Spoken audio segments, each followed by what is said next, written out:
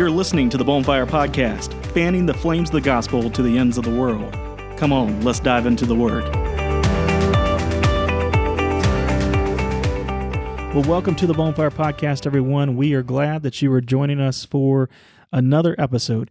If you have not done so already, we would encourage you to become a subscriber and download our content on a regular basis. We make an attempt to produce new content each and every week and release that on Sunday evenings at 8 p.m. Eastern Standard Time. And so by becoming a subscriber, you'll be able to download those episodes directly to your mobile device or wherever you may be listening from, and you'll get those on a routine basis. You can take us with us on the go. Maybe you're driving to work, maybe you're going to the gym to get a workout in, or maybe you're just sitting at your house during your quiet time and using us to help guide your study. So we just encourage you to do that, to subscribe and download today.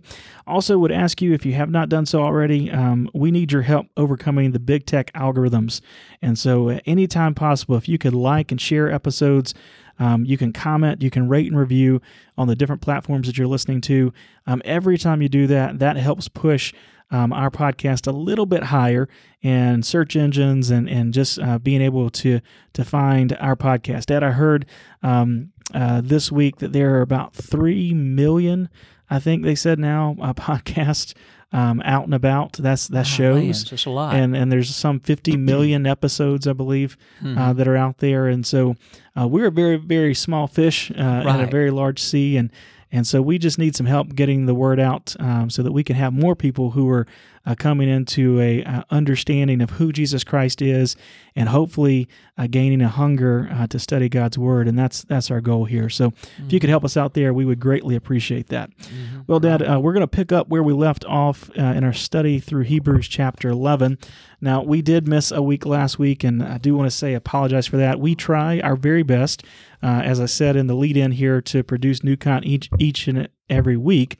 But sometimes there are just so many things going on that we don't have time to actually record and produce the episode. And last week was one of those weeks where a schedule just couldn't align and we were not able to do it. So we apologize for missing there. We hope that you'll stick with us. Maybe that gives you an extra week there to go back and listen to some old content. We've got 60 some odd episodes out there now. And so if you're a new listener, maybe go back and listen to some of those earlier episodes in those weeks where we don't have brand new content. But we'll do our best to continue putting out new information each week as best we can. And so again, we're going to be picking up with Hebrews chapter 11. For the last several weeks, we've been studying through a series entitled By Faith. And we've titled that because Hebrews chapter 11 is oftentimes referred to as Faith's Hall of Fame, or the Hall of Faith. And we've been looking at the lives of individuals who are listed there. The writer of Hebrews made specific reference to individuals throughout the Bible and their lives that were denoted by a life of faith. And so there's definitely application and ways for us to learn from looking at those lives. And so we're going to look at our next person that's a member of the Hall of Faith for this episode, and that is going to be Isaac. And so we're going to look at the life of Isaac. Now, Isaac was one of the great patriarchs of Israel. He was that long-awaited son of Abraham, and he was also the father of Jacob. Now, when compared to the father of nations and the man who wrestled with God, Isaac can easily be overlooked. Many Bible commentators like to highlight that Isaac was just an ordinary man. He was not much to speak of. In fact, even though Isaac lived the longest life of all the patriarchs, less time is devoted to him and his life in the account or record in Genesis in the Bible. But let's see what the writer of Hebrews has to say about him. I'd encourage you to turn with us. We're going to be Hebrews chapter 11, and our text for today is just one single verse. It's verse 20. And let's see what the writer of Hebrews has to say. It says, by faith, and again, there's our episode title, or our series title, by faith, Isaac blessed Jacob and Esau concerning things to come. Now, while Isaac may not have called down fire from heaven or parted the Red Sea, he loved God, and he believed in the promises that God had made to his father Abraham and ultimately to him, and he faithfully passed the torch of faith on to the next generation. But being just an ordinary man who pleased God, Isaac is someone who we can all relate to because he's like you and me. He's an ordinary guy. He had some mistakes along the way, but ultimately he finished strong in his faith, and he passed on the vision of what God had given to his family, to his sons, that ultimately would see the next iteration of that to come about. And so as we look at Isaac's life today, we're going to look at his life divided into 3 parts. And we're going to start by looking at Isaac's adolescence. The major happening in Isaac's adolescence occurred when he was about the age of 16. Now, that is when God commanded that Abraham sacrificed him. Now, for reference, you can find that account over in Genesis chapter 22, and we covered that in detail in our last episode. So if you haven't seen that, go back and check that out. But there on the Mount of Moriah, as Abraham was about to sacrifice Isaac, the angel of the Lord told him not to do anything to harm the boy. And then over there in the thicket was a ram caught by his horns. God had made a way, and Isaac's life was spared. You know, Dad, as I was studying and kind of preparing my thoughts for what we're going to be talking about on this episode, I thought about this story. And again, we talked about it in detail last time, but there was a few points that we didn't hit last time, and I want to run these by you, see what you think. So I saw 3 things that were significant about this happening as it pertains to Isaac. The first thing I saw was Isaac's obedience.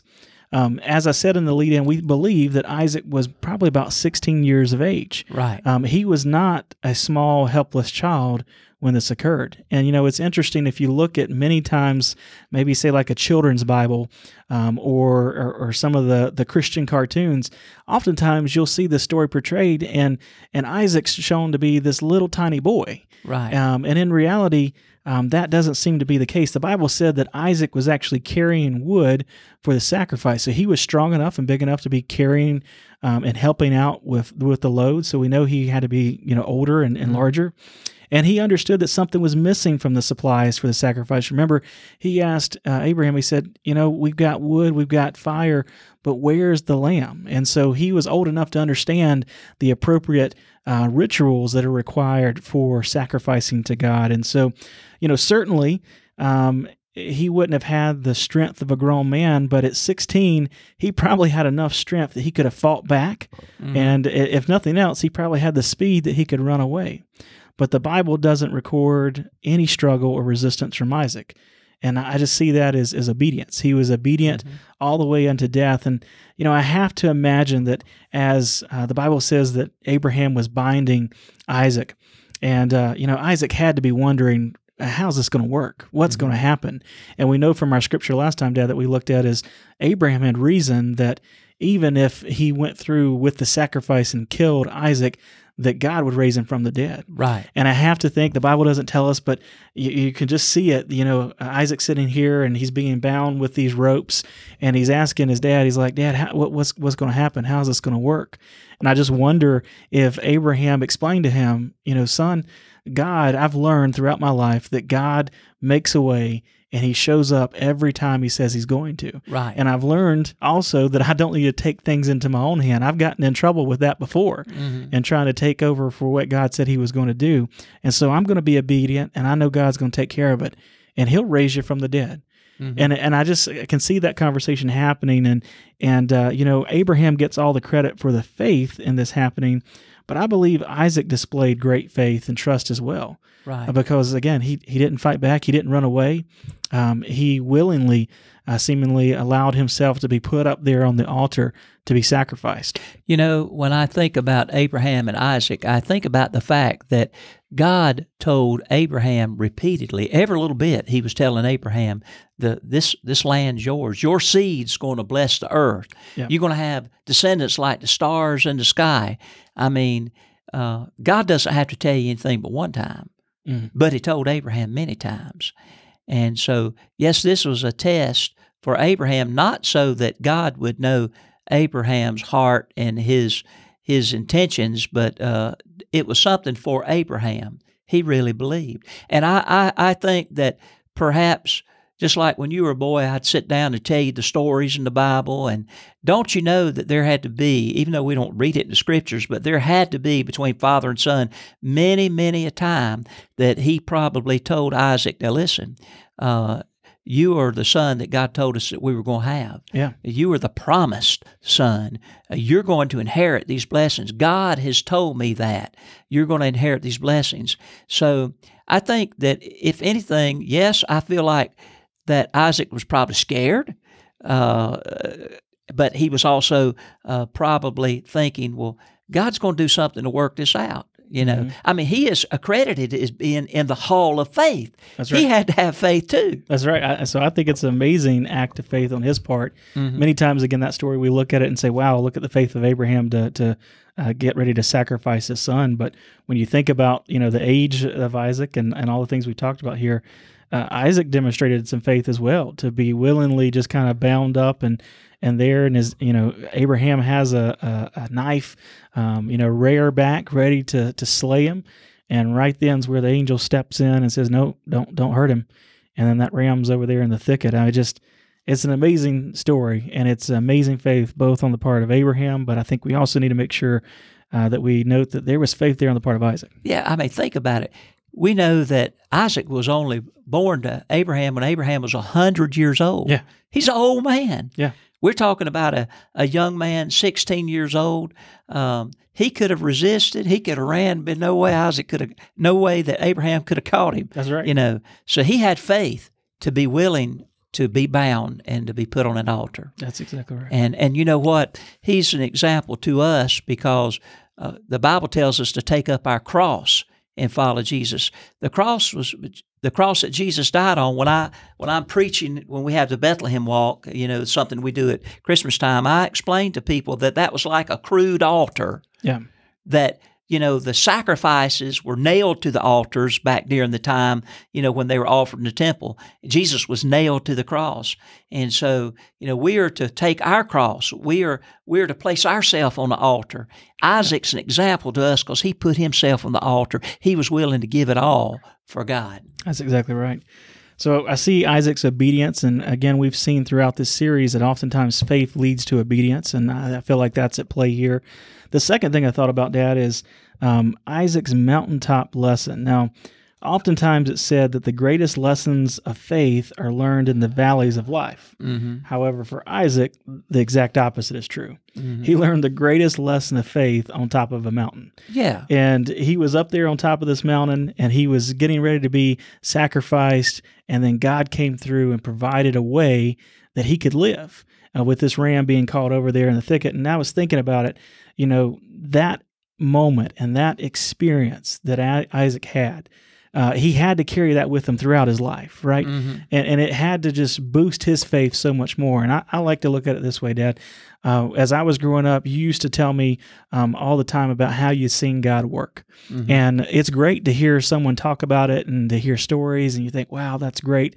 But it's a different thing when you experience it yourself. Right. And so Abraham had experienced God's faithfulness, and he had seen God work, and he had seen God move. He even talked to God, right? We talked about that when we talked about Abraham in our last episode. But Isaac, up until this point, we don't know. The Bible doesn't say, but had he ever really experienced the faithfulness of God? It's hard to say that he had or he hadn't. He obviously, as we talked about, he had heard it from his father. His father told him, said, son, God, boy, he works, he moves, he does it all the time. I've seen him do it over and over again. Don't get in God's way. Let God do what he's supposed to do, because his way is better than our way. I can just see him telling him all these things. But as a young teenager, Isaac probably didn't quite understand it or didn't understand the significance of it. But when he saw it happen, and he saw it happen to him, I just think that mountaintop experience helped him persevere in faith to the end of his life. Mm-hmm. That's the thing where in Hebrews it says that he passed on, the blessing. We're going to talk about the specific blessing, but he didn't pass on just a blessing. He passed on this promise from Abraham, ultimately to Isaac, and then to his sons about God is working, he's moving, he's going to use our family, he's going to use our bloodline to make a great nation and ultimately to bring glory, and it's just an amazing thing. I think that mountaintop experience helped him in that regards. I do. And then the third thing I see here, Dad, and I know I've heard you talk about this before, is the foreshadowing of Christ. Mm-hmm. And there's a lot of similarities, and people can say, well, those are just coincidences. But I believe that the Bible is a divinely inspired word, and I think everything that happened is there for a reason. And all throughout the Old Testament, we see these threads of kind of foreshadowing of Christ, and this is one of them. You see the only son, right? The only son's walking up a mountain carrying wood that's going to be used for a sacrifice. The same can be said of Christ. And you just see a willing sacrifice, him willingly laying down his life. Jesus willingly went to the cross. There's just so much foreshadowing there. And that's got to be pretty amazing that Isaac was the one that God would use to foreshadow Christ in the Scripture. And that's pretty significant there. He may be an ordinary guy, but not many people can say, hey, this that happened to me was a foreshadowing of what was to come in the future. That's exactly and that was Jesus Christ coming to pay the penalty of sin for the world. So those are three significant things that I see happening here. In terms of Isaac's adolescence life, we really don't know much more. That's the main occurrence that is recorded. And then there's a long gap in the record of Isaac's life, and we don't really pick up the story until he's about 40 years old, which brings us to Isaac's adulthood. Now, the Bible records two major happenings to Isaac in his adulthood. And the first one is that Isaac becomes a husband. Now, in Genesis chapter 24, shortly following the death of Isaac's mother, Sarah, Abraham set out to locate a wife for Isaac. Now, Abraham didn't want him to marry a local Canaanite woman. Obviously, God had already told Abraham that not to let Isaac marry a pagan, and so he wanted to have him marry someone that would be in right standing. And so Abraham sent a servant to travel about 400 miles to the land of his brother. And, the story here is pretty amazing. Again, if you're in your Bible, you can look over to chapter 24, and I'll just kind of paraphrase it here. But Abraham comes to his servant. He says, I want you to go to this faraway land to where my brother lives and my brother's people, and I want you to find a bride for Isaac. And so this servant loads up kind of a small caravan. He's got all of the food and stuff that he needs. Think about a 400-mile journey. Right. This would be a significant journey at that time with camel or donkey or whatever they would be riding on at the time. And so he takes off and he travels. And as he gets to the land where he's supposed to go, he comes to the well, the city well. And the servant just kind of sitting there, and he's thinking to himself, my word, I've got myself into a mess here. How am I supposed to find a bride for my master's son? Like, it seems almost impossible. This would be considered maybe one of those needle in a haystack type searches. And so the servant, being Abraham's servant, obviously he knew who God was, and he says, you know what, I'm going to ask God to help and ask God to work and to provide in this situation. So he prays to God, and he says, Lord, help me find the correct bride for my master's son. And as he was sitting at this well, he says, I tell you what, I'm going to ask a lady who comes to the well to say, draw me some water, but not only for me, but also for my camel here. And the woman who does that, let that be the right person. And wouldn't you know, just shortly after he says that, here comes this beautiful lady to the well. And he says, ma'am, do you mind drawing some water for me and also some for my camel? And this sweet young lady says, oh, sure, I'll be glad to. And she draws water and gives it. And the servant, he's just getting excited, and he's like, okay, she's kind of passed the first test. And as he's drinking and he's giving his camel water, he begins to inquire about who she is and who are her people. And wouldn't you know that she would be relatives to Abraham? She was part of the family of Abraham's brother. And so at this point, the servant is just head over heels excited. He's found someone that kind of fits the qualifications. And he goes back to meet the family of this young lady and finds out that she is single and that she hasn't been betrothed in marriage or anything like that or accounted to anyone. And ultimately, she agrees to come back the 400-mile journey to meet a guy that she's never met before, never seen, and ultimately to become his wife. It's a pretty amazing story, wouldn't you say, Dan? That's exactly right, Matt. And looking at this story that you've told, it brings to mind some things that we need to keep in mind if we want to find God's will for our life. I want you to think about this servant that went out on this mission to find the right wife for his master's son. And he did not want to fail. He did not want to fail. He wanted, it'd probably be trouble for him if he'd failed the master. That's right. He did not want to fail. We, like that servant, we should not want to fail God. Now, in trying to find God's will, here's 3 principles. Number 1, you've got to obey God's word. Obey God's word.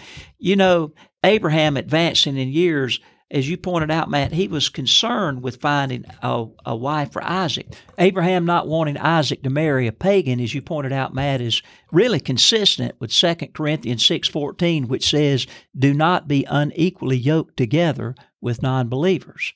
When determining if something is God's will for our lives, the first thing that we must always do is ask, does it agree with the Bible? God will never lead us to do anything that violates His inspired word. And because Isaac could not marry a Canaanite, Abraham, as you know, as we pointed out, sent his trusted servant to find a wife from among his people. Well, in finding God's will, we must first obey God's word, and second, we must pray for guidance. You pointed out that Abraham's servant, he traveled a long time and he prayed that God would lead him essentially to the right wife. And that's what we have to do. We have to pray and ask God to guide us, just like he asked God to guide him in finding a wife for his master's son. And then we've got to investigate. That's certainly what the servant did. Circumstances and appearances can often lead us astray. Often. According to Genesis 24:16, Rebekah was a very beautiful woman, but we should look at more than appearances.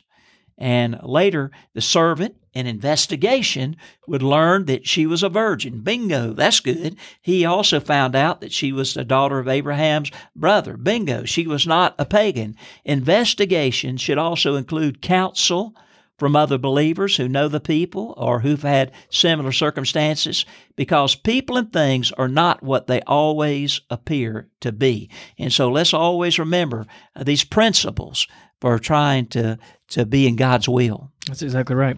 Dad, the other thing about this marriage or Isaac becoming a husband is that, again, we see obedience here. Because the Bible tells us that the servant brought back Rebekah, and I think Isaac was working there in the field, and she saw him from afar off and said, "Who is that?" And he said, "That's my master's son." And they met each other, and Isaac loved her and ultimately married her. Now, he could have said, "You know what? I don't want to do this. I want to go find someone that's over here locally." But again, he was obedient to what God wanted. And that was for him not to marry locally, but to marry someone that was a part of the family, and he followed through with that. So again, I see it's him showing faith and through obedience that he was following through with what he was supposed to do and following through with God's will in this situation. The other thing that we see in Isaac's adulthood is that he becomes a father. So as we said, him and Rebekah, they are married. And then if we look over at chapter 25, verse 21, we see a little verse here that causes some interest, at least on my part. It says, "Now Isaac pleaded with the Lord for his wife because she was barren." Now, where does that sound familiar before, Dad? So we know that Isaac's father and his mother, they were in that same situation. Sarah was unable to have children, so they were getting advanced in age. Mm-hmm. And ultimately, as we talked last time, they decided that they were going to take things into their own hands, right? They were going to try and make something happen for God.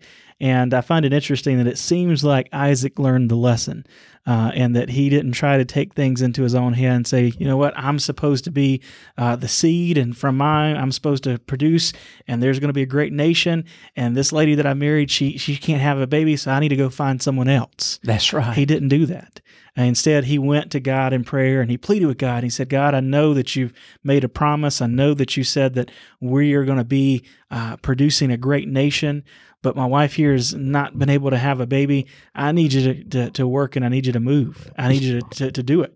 You know, that's almost, you might say, showing more faith than his dad, Abraham. That's exactly right. But he learned from his dad's mistakes. I want you to learn from my mistakes. Exactly I make many. I want you to learn from them. That is exactly right. He learned from his dad's mistakes, and as I was reading that today, that just stuck out to me there. He obviously knew what had happened with his father because he had kind of this half brother that was out there, and so he learned from the mistakes, and he decided that he wasn't going to do as his father did and as his mother did, and try to create the circumstances for God to work. He decided he was going to go to God and say, God, I need you to create the circumstances in order for you to work and for your will to be done. And ultimately, the Bible says that Rebekah conceived, and she gave birth to twin boys. And the interesting thing, these twin boys, they were different, very different. The Bible says that Esau, he was the older one. He was born first, and when he was born, he was covered in hair. He was a hairy man.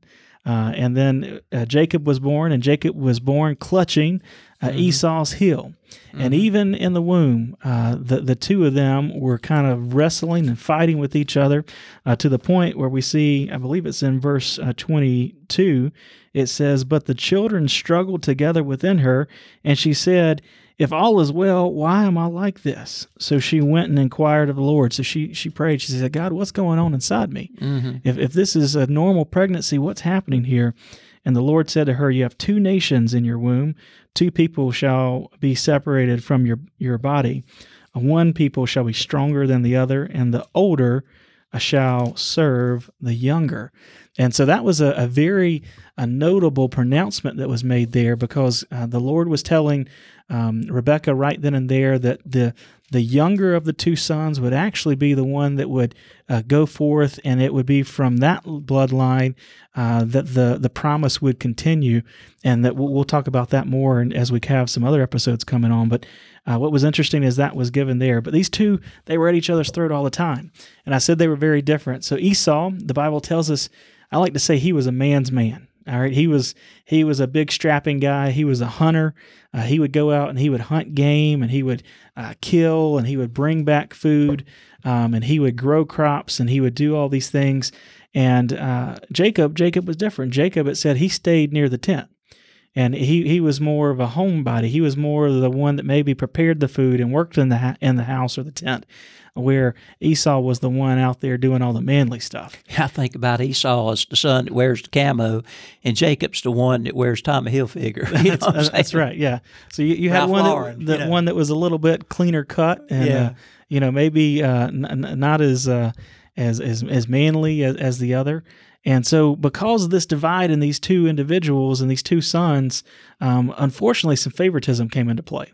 And the Bible tells us that Isaac, actually, he was drawn to Esau. And I'm sure, I don't have a son, but I'm your son, and I know dads out there, when you have a boy, and that boy's an all boy, he plays football, he likes to hunt, he likes to fish, it just makes you proud when you have that. I just want you to know you're my favorite son. I hope so. I'm the only one. The only one. And so that just makes him proud. And so I have to feel that Isaac, looked at Esau and all the things that Esau could do. He could go out and he could kill all this game, and he could, probably chop down trees, and he could build things with his hands and do all of this stuff. And he's like, that's my son. He can do that. And whereas Jacob was maybe the one that was a little bit more emotionally intelligent. He was the one that was softer. He was the one that had a tender heart. And he would be the one that if someone was in need or needed to talk, he was going to sit down with them and be compassionate toward them. And his mom was drawn to him. And so we have this kind of divide here, a family divide, and we're going to see that this divide actually plays out and causes issues as we get into Isaac's older age. That's right. Probably when Isaac was, say, 60 years of age or older, his two sons, they were still kind of scrapping as to who was going to be the most important in the family. Here's an interesting story pertaining to the birthright. One day, the Bible says in Genesis chapter 25, starting verse 39, now Jacob, he cooked a stew, and Esau came in from the field, verse 29, and he was weary. And Esau said to Jacob, please feed me some of that red stew, for I'm weary, I'm tired. Therefore his name was called Edom. But Jacob said, "Sell me your birthright as of this day." In other words, sell me your birthright for this stew. I'll give you some. And Esau said, "Look, I'm about to die, so what is a birthright to me?" And then Jacob said, "Swear to me as this day." So he swore to him and sold his birthright to Jacob. And Jacob and Esau gave Esau bread and stew of lentils, and then he ate and drank and arose and went his way, and thus Esau despised his birthright. Now, Esau did a very stupid thing. Yep. He sold his birthright. Esau, of the two twins, he was the oldest. He was born first. And the birthright goes to, is pertaining to the oldest of the male children. Mm-hmm. And it's an honor given, bestowing the head of a household status and the right to inherit his father's estate. The son with the birthright would receive a double portion of what was passed down from the father. And so Esau sold his birthright to Jacob. Think about it, for a meal, the price of a meal. And no wonder after he'd already sold his birthright, it was too late to get it back. He'd sold it. And so he despised his birthright. Now, not only did Jacob get the birthright from Esau because he got him to sell it to him, but he also got the blessing, the chief and primary blessing that the father was to give. He got that too. You want to pick that up, Matt? Yeah, certainly. So as we get into Isaac's older years, Isaac gets to the point where his eyes are beginning to go. He's becoming almost blind. The Bible says that his vision was dim. And, he was getting to that point where he began to think, I'm not so sure how many more years I have on earth, and I need to begin to get things in order in terms of who's going to take over and who's going to lead the family forward. And Dad, as you were talking about, that typically during that time was done through a blessing. And so Isaac, knowing that his time was getting short and he felt like he was getting toward the end of his life, he calls his favorite son, all right, his favorite son, that being Esau, and he says, "Esau, I want you to go out into the wilderness. I want you to kill an animal, and I want you to bring that animal back, and I want to make, some fresh stew." I imagined, I don't know if they had white-tailed deer out there, but I imagine he wanted some deer hash or something like that, because that's awesome food. And he says, "Go out and kill it and bring it in, and let's eat, and then I'm going to give a blessing to you, your blessing." And so Esau says, "Yes, sir, I'm going to do it. I'm going to take off into the woods." And so he gathers his equipment and his stuff, and he heads off into the hunt to find this animal to bring back. While this conversation was happening, though, Rebekah overheard what was going on, and so she goes to her favorite son, who was Jacob, and says, "Hey, there's going to be a blessing that's going to be given to Esau. I want you to go in and pretend to be Esau so that you can get that blessing." Matt, when you just said that, it just stuck in my mind. The Lord had already told Rebekah, because, the children were struggling in her womb. You read that a while ago. He had already told Rebekah when the kids were born, he said, "And the older shall serve the younger." So, she knew that it was supposed to be that Jacob, not only did he get the birthright, but he was going to get the blessing. It was supposed to be. God had already foreordained it. That's right. And we know from the scripture that actually Isaac knew that as well, because that was shared with him in terms of what was going on. And so we have kind of two issues that's playing out here in Isaac's latter part of the life. He actually was trying to circumvent what God wanted to have happen. He was going to give his blessing, which would be for Esau to go and lead the family and to be the primary heir. But God had already said, no, the younger is going to lead, and the older is going to serve the younger. And so he was kind of showing his stubbornness and saying, "I want my favorite son to get it." At the same time, Rebekah, although she may have been trying to fulfill things as God was saying it, she took it into her own hands, and she did it through deceit. And she says, "Hey, you're supposed to be the one, so I want you to go in there and I want you to take the blessing." Now, Jacob's sitting here and he's saying, "You know what? We're two different people. He's big, strong, hairy guy. I'm smooth. I don't have a beard. I don't have hair on me. How are we going to pass this by?" And so his mom says, "Listen to me. I want you to go out there. I want you to get one of the finest goats, bring it in. I'm going to make a stew from that goat, the kind of food that Abraham likes. I know what he likes because I've been cooking for him for all these years. I'm going to make his favorite recipe. And you're going to go in there, and he can't tell who you are because he can't see well. You're going to say you're Esau. He says, well, what if he feels me and he could tell? And she says, I want you to put on Esau's clothes, and I'm going to take some of that goat skin, and I'm going to put it on your neck. So when he goes to feel you, that he would feel hair, and he will think that he was talking to Esau. And so this plot was made, and it was carried out. Jacob did as his mom said. He got the goat. She made the meal. He got Esau's clothes. They got the meal ready to go and put hair on his neck, and he goes in to see his father Isaac, and he says, Father? And Isaac said, who is it? And he says, this is your son Esau.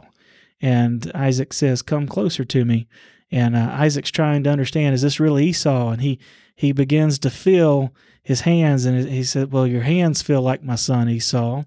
And he reaches and he smells him. He says, you smell like the field. You smell like an outdoorsman. Yeah, that's how my son smells, that you must be Esau. And he feels on his neck, and he feels that hair, and that's confirmation that he's Esau. And all this time, Jacob is just going along with the lie, and he's saying, yes, I'm Esau, I'm your son.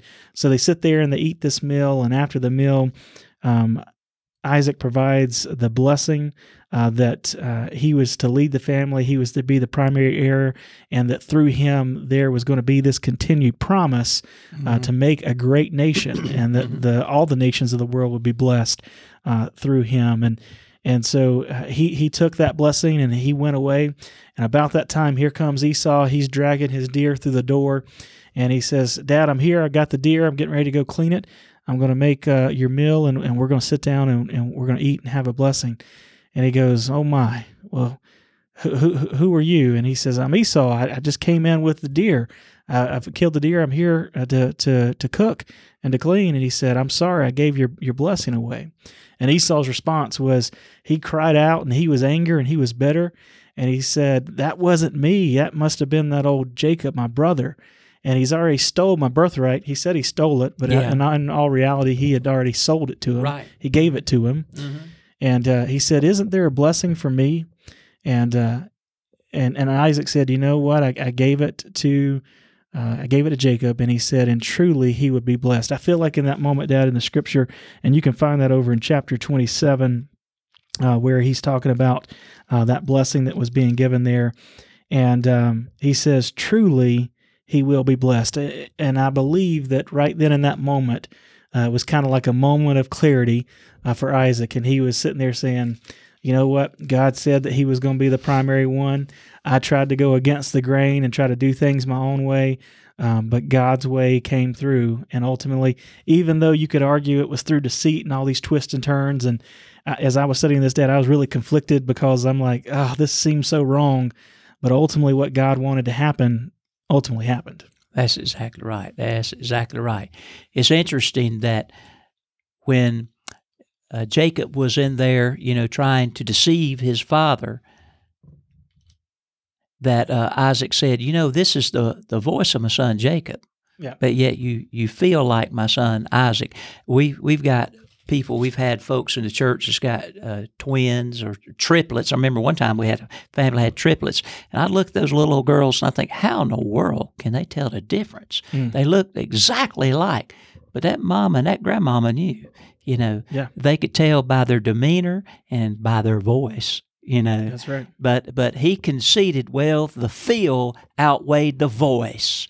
But it was too late after he gave the blessing to his son Jacob. He couldn't take it back then. But Esau did get a secondary blessing. Now, in regard to the blessing, I told you what the birthright was. That was the bestowing the head of the household status and the right to inherit the father's estate. Son with the birthright got a double portion of what was passed down. The blessing, the difference is the blessing included words of encouragement, details concerning the son's inheritance, and prophetic words concerning the future. And so that was very prized. And Isaac's blessing gave Jacob earthly bounty and authority over his brother. That's right.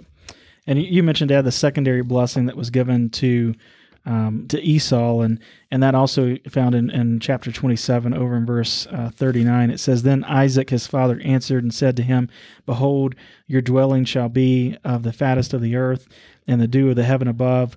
By your sword you shall live, and shall serve your brother. And it shall come to pass when you become restless, that you shall break his yoke from your neck." And so he was given this blessing. Again, it was a secondary blessing, but he was still given a blessing. And I really want us to draw back to our scripture text where we started, which was Hebrews chapter 11, verse 20. And again, I'll read that to you. It says, "By faith Isaac blessed Jacob and Esau concerning things to come." And, as I was thinking about this, Dad, I was trying to kind of wrestle in my mind. I'm like, you know what? There's just how in the world did Isaac land here in the Hall of Faith? But as I thought about it more, it became clear to me that what we're seeing here is an ordinary man, a person just like you and me, who made some mistakes along the way, and he tried to take some things into his own hand by trying to give the blessing to his favorite son.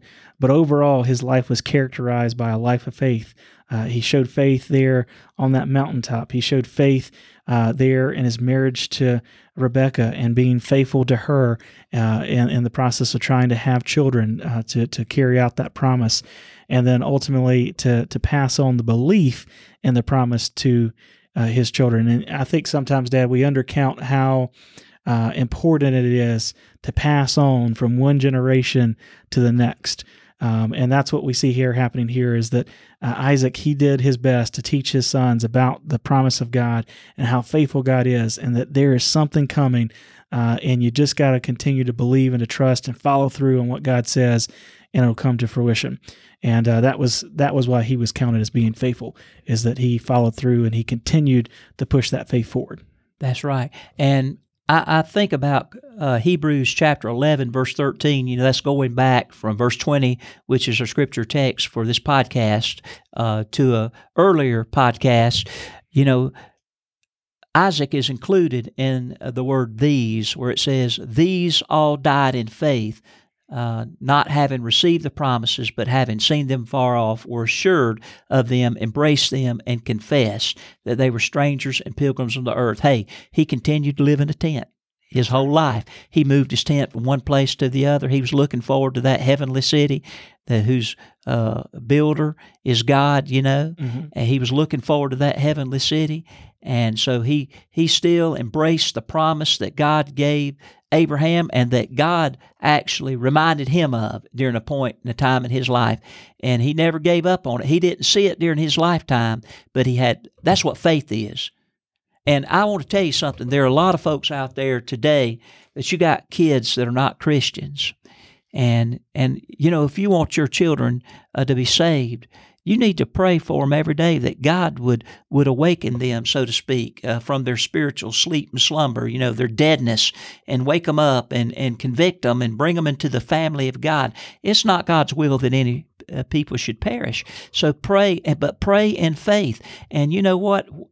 Even if they don't get saved and you're laying on your deathbed, die having faith that they'll be saved after you die. That's exactly right, Dad. And as you were talking and we were just kind of closing up here, one of the things that came to my mind is about that passing on of faith. And I can't remember which episode it was. It's been in one of our recent episodes. We made the statement that Christianity has always just been kind of one generation away from kind of being distorted and destroyed if we don't really pass on from generation to generation sound doctrine and biblical truth, and we don't pass that on, and it's so important that we do that. And I see that happening here with Isaac as he was passing on something, again, things not seen, things that were to come. And he passed that on from his father. He carried it through his life. He passed it on to his sons. And ultimately, his sons were the ones that began to see some of the fruition come about with the family growing and expanding, and ultimately what would become the tribes of Israel coming about from their bloodline. And so it's just so important how that gets passed from generation to generation. The other thing I was thinking about is the importance that Isaac played in this whole role. He was kind of an intermediary. He was the middleman, right? Going from a great person in Abraham to what's going to be great happens through his son Jacob and on down the line into Judah and so forth and so on. but it was him is that critical link of passing it on. I think about many of our listeners, they probably parents. Being a parent is an important thing. And you've got kids in your house, as you were talking about, Dad, about their salvation. But you passing on faith and belief and teaching to them, you don't know the kids in your house. You may have the next evangelist. You may have the next preacher. You may have the next world leader or in your midst. And you really need to be putting in everything you can to build up their faith and build up their belief so that once they move on, they'll be able to continue that forward. And I see that happening in Isaac. And the more I think about it, that was pretty grand of him to be able to keep his faith all that time and to pass it on to the next generation when he really had very little to lay a hand on for proof. He still maintained his faith. As a pastor, I preached many a sermon before, Matt, pertaining to the Christian life being a race. And, a race has got a start and a finish, and we're to focus on the finish line, where Jesus is the author and the finisher of our faith. We're to run to Him, endure, be faithful, don't give up, don't quit. And so I truly believe that's the kind of race that the Christian life is supposed to be like. But, something that you said just caused me to think about this. Also, we need to think about the Christian life as being a relay type of race, where you run. I remember when you were a boy, the state RA track meet, Royal Ambassador track meet, we had the relays. And I taught you boys, my brother's a track coach, and he gave me, some batons, and we got out there and we'd race and we'd hand those batons off so y'all know how to get the baton from the person coming and run up behind you and carry it on to the next person, Well, it's kind of like, I'm carrying the baton. I'm your father, and I'm passing that baton of faith to you. Now, you've got a child. You're carrying that baton, and your goal is to pass that faith securely to her. And, folks, I'm talking to you as parents that's going to church and trying to live for the Lord. Keep your kids in the church. Keep them in a daily Bible study. Teach them about Jesus. Do not drop the baton. Don't drop it. Be successful in passing that baton of faith to the next generation. Oh, that's good. That's real good, Dad. Well, I can't think of a better way to end it than to just, like you did there, to encourage people to run the race. And remember, it's a relay race, and pass that faith on to the next generation. And we saw Isaac do that. And because of that, he was counted as being faithful, and he's landed here in the Hall of Faith. And so I just encourage you to do that as well, to pass on that faith to those around you. And so, Dad, if you will, pray us out of here. Sure. Our Father in heaven, we love you, and we thank you, our Heavenly Father, for loving us. Now, Lord, we think about Isaac. He received faith and encouragement from Abraham, and he passed it down to his sons. And, Lord, we know that Jacob passed it on down to his children and so on. And Lord, we don't want to be a break in the chain. As Christian parents, we want to pass the faith along to those that are our children, and pass the faith along to other people, Lord, that don't know Jesus as Lord and Savior too. Help us to be like Isaac and be faithful, Lord, to the end. In Jesus' name, amen. Thank you for listening to this episode of the Bonfire Podcast. We encourage you to subscribe wherever you stream your podcast content. Also, be sure to rate us on iTunes and Facebook so that others will know about the podcast. If you have a question that you'd like to see us address on an episode, feel free to email us at bonefireministries@gmail.com.